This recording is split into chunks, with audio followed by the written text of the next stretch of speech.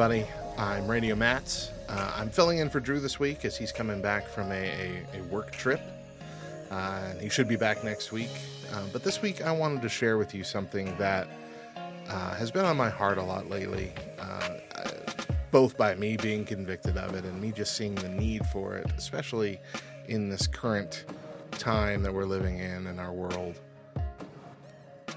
As believers, I believe it's one of the biggest issues that we face today, and that's the struggle to escape our own comfort zones. If we see a beggar on the street, think about how you would react. I think if we're being honest, most of us would likely try and turn off in another direction or stare straight ahead, pretending like we don't see them, than we would be to even just roll down the window, give them a couple bucks, and tell them that Jesus loves them. And so when we translate this to big things, things that really drag us out of our bubbles, we're much more content to just send a check, to promise to pray from afar, or to come up with excuses as to why we can't help. And maybe in the worst cases, we even believe that we're above the job. I want to read a story that you're probably very familiar with from the Gospel of Luke. We're going to go to Luke chapter 10. We're going to read verses 25 through 37. It says this: Then an expert in the law stood up to test him, which is Jesus, saying, "Teacher, what must I do to inherit eternal life?" "What is written in the law?" Jesus asked him. "How do you read it?" The man answered, "Love the Lord your God with all your heart, with all your soul, with all your strength, and with all your mind, and your neighbor as yourself." "You've answered correctly," Jesus told him. "Do this and you will live."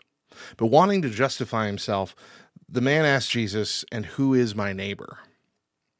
So Jesus took up the question and said, "A man was going down from Jerusalem to Jericho and fell into the hands of robbers. They stripped him, beat him up, and fled, leaving him half dead. A priest happened to be going down the road, and when he saw him, he passed by on the other side.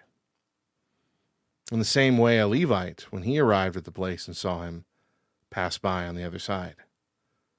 But a Samaritan on his journey came up to him, and when he saw the man, he had compassion. He went over to him and bandaged his wounds, pouring on olive oil and wine. Then he put him on his own animal, brought him into an inn, and took care of him. The next day he took out 2 denarii, gave him to the innkeeper, and said, 'Take care of him. When I come back, I'll reimburse you for whatever extra you spend.' Which of these 3 do you think proved to be a neighbor to the man who fell into the hands of the robbers?" "The one who showed mercy to him," the man replied. And Jesus told him, "Go and do the same."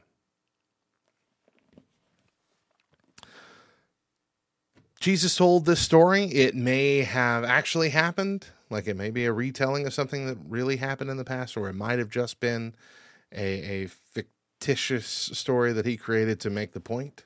But whatever the case, you've probably heard it 1,000 times, especially if you grew up in church.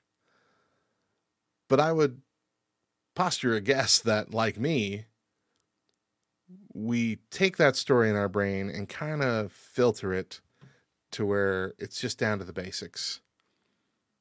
We get this predetermined mental picture of one guy helping a hurt man up, and that's kind of where the brain stops filling in the story. Do nice things for people. That's the lesson that we take from it. But reading it intently like we just did, you see that it's far more than just a story of someone tossing some money or helping somebody up from the ground. See, the Samaritan here stopped his day, went out of his way to devote the time to help the man, to treat the man, to put a roof over the man's head, to take care of him for as long as he could, and then even pay for further care. Jesus told the story of 2 extremes and no middle ground. 2 people who purposefully ignored the hurt man, and 1 who went all in to help him. And Jesus tells us to do likewise. There's so many people who are hurt, broken, anxious, depressed, addicted, and every other uncomfortable word that makes us want to instinctively like tighten every muscle in our body and get out of the area as soon as possible, pretending that we didn't see anything.